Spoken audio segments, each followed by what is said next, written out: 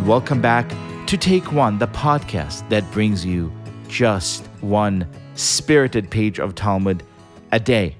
On today's page, Eruvin 17, we read about a camp going to war.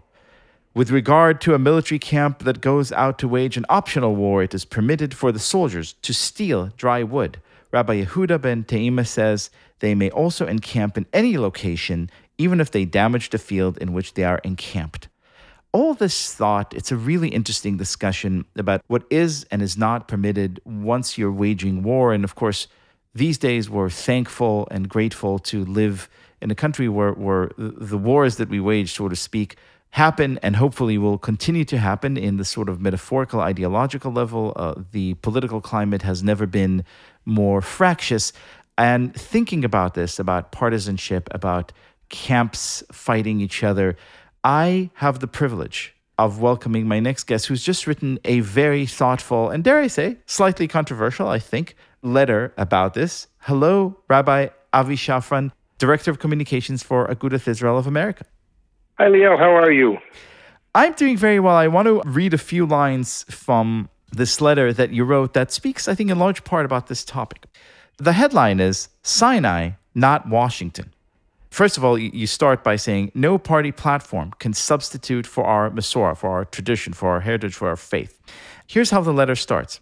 As a community, we ought to clearly and proudly stand up for the Torah's stance on societal issues, embracing a worldview that identifies with no party or political orientation. Our interests may dovetail with a particular party or politician in one or another situation, but our values must remain those of Sinai, not Washington. Tell me a little bit about what spurred you to write this letter. Well, first of all, let me just correct you that it wasn't I who wrote the letter.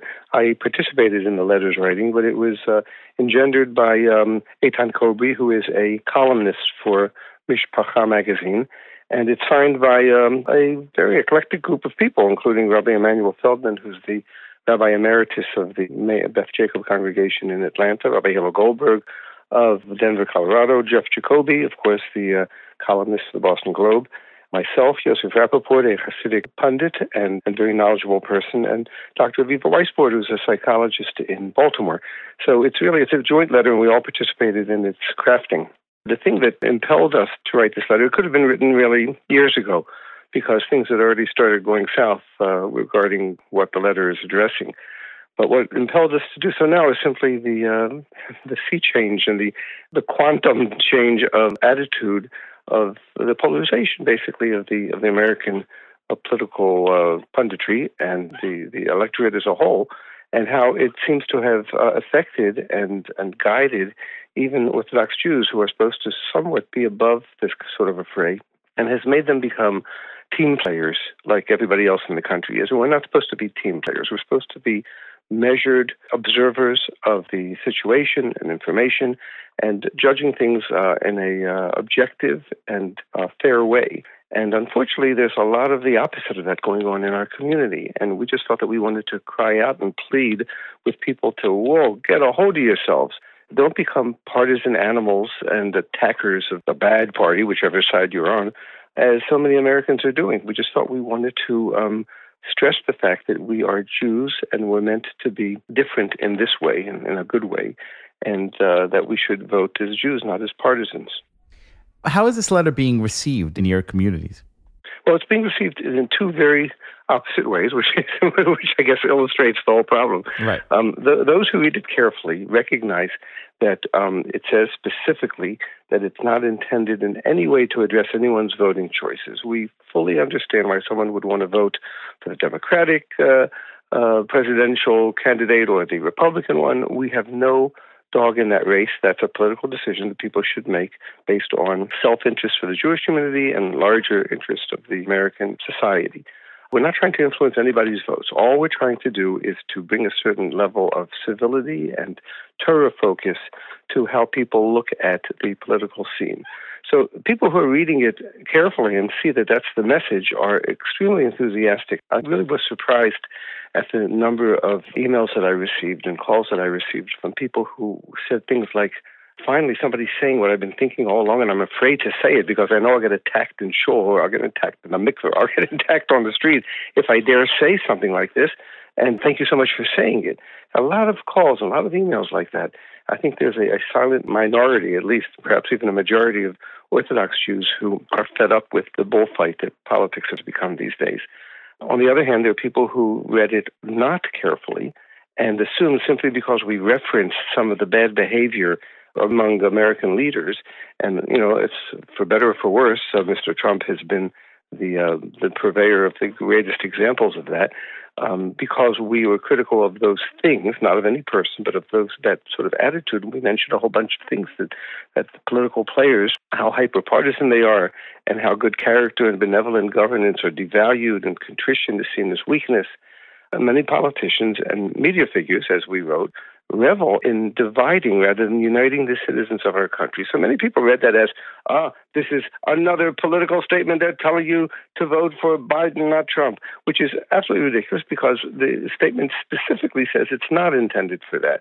And the fact that the examples we used are things that bring to mind in these readers' minds the image of Donald Trump, I guess it's just a fact. It's an unfortunate fact, and it says something about, I guess, Donald Trump, but it says more about the readers. It says that they're seeing things through a political lens, a partisan political lens. That is not our intent, and we fully understand if somebody feels that Donald Trump is good for Israel, good for America.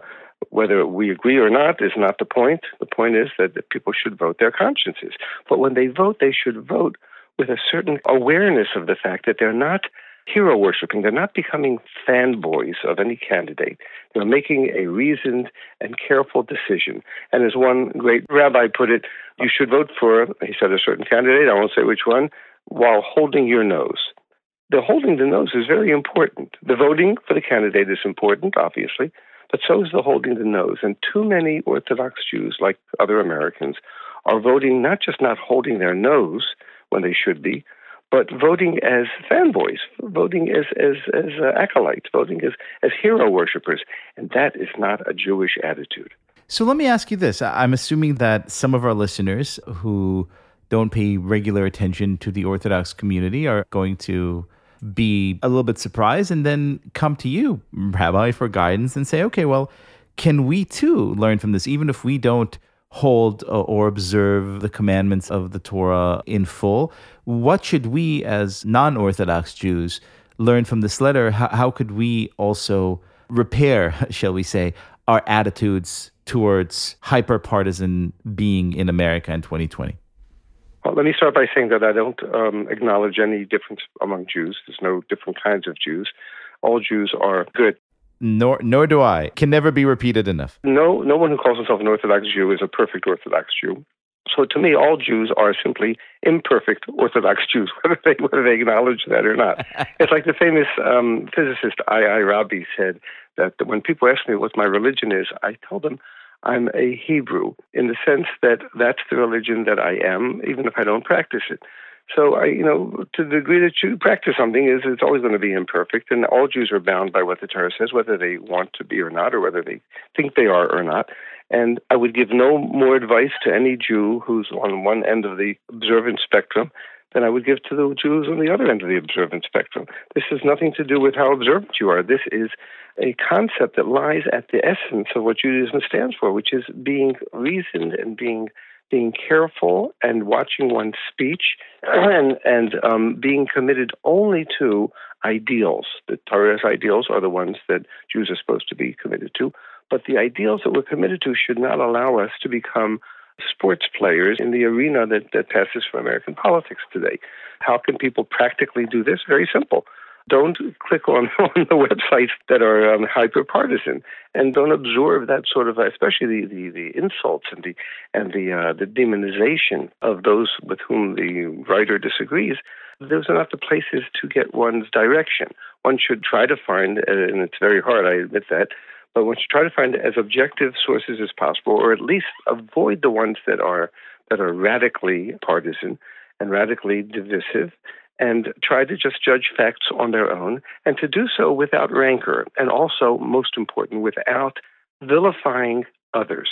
because that's really the thing that's most offensive is the fact that they call this negative partisanship, that the only way you can be a good Democrat is to hate the Republican Party, or the only way you can be a good Republican is to hate the Dems. And, talk radio lives on this. And on the other end of the spectrum, there's plenty of fault to be laid on those doorsteps, too. There is too much rancor, too much demonization, and too much partisanship when the future of the United States and the future of the Jewish people is very caught up in how we approach politics. No Jew should be perceived as being on one or another side of the partisan divide. We should be seen as promoters of particular positions, and there might be Jews that have different points of view. I unabashedly would promote what people call the Orthodox view, which is the view that's based on halacha or Jewish religious law. But whatever it is, there should be ideals that we are promoting, not people that we are demonizing. Rabbi Shafran, amen to that. Thank you so much for being our guest. Thank you, Leo.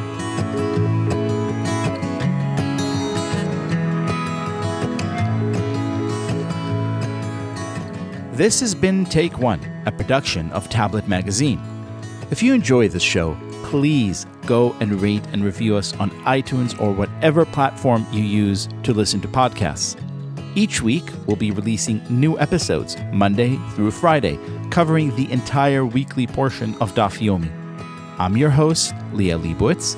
Our producer is Josh Cross, and our editor is Paul Ruest. For more information, go to tabletmag.com/takeone or email us at takeone@tabletmag.com. I hope we've made your day a little bit more Talmudic, and we'll see you again soon.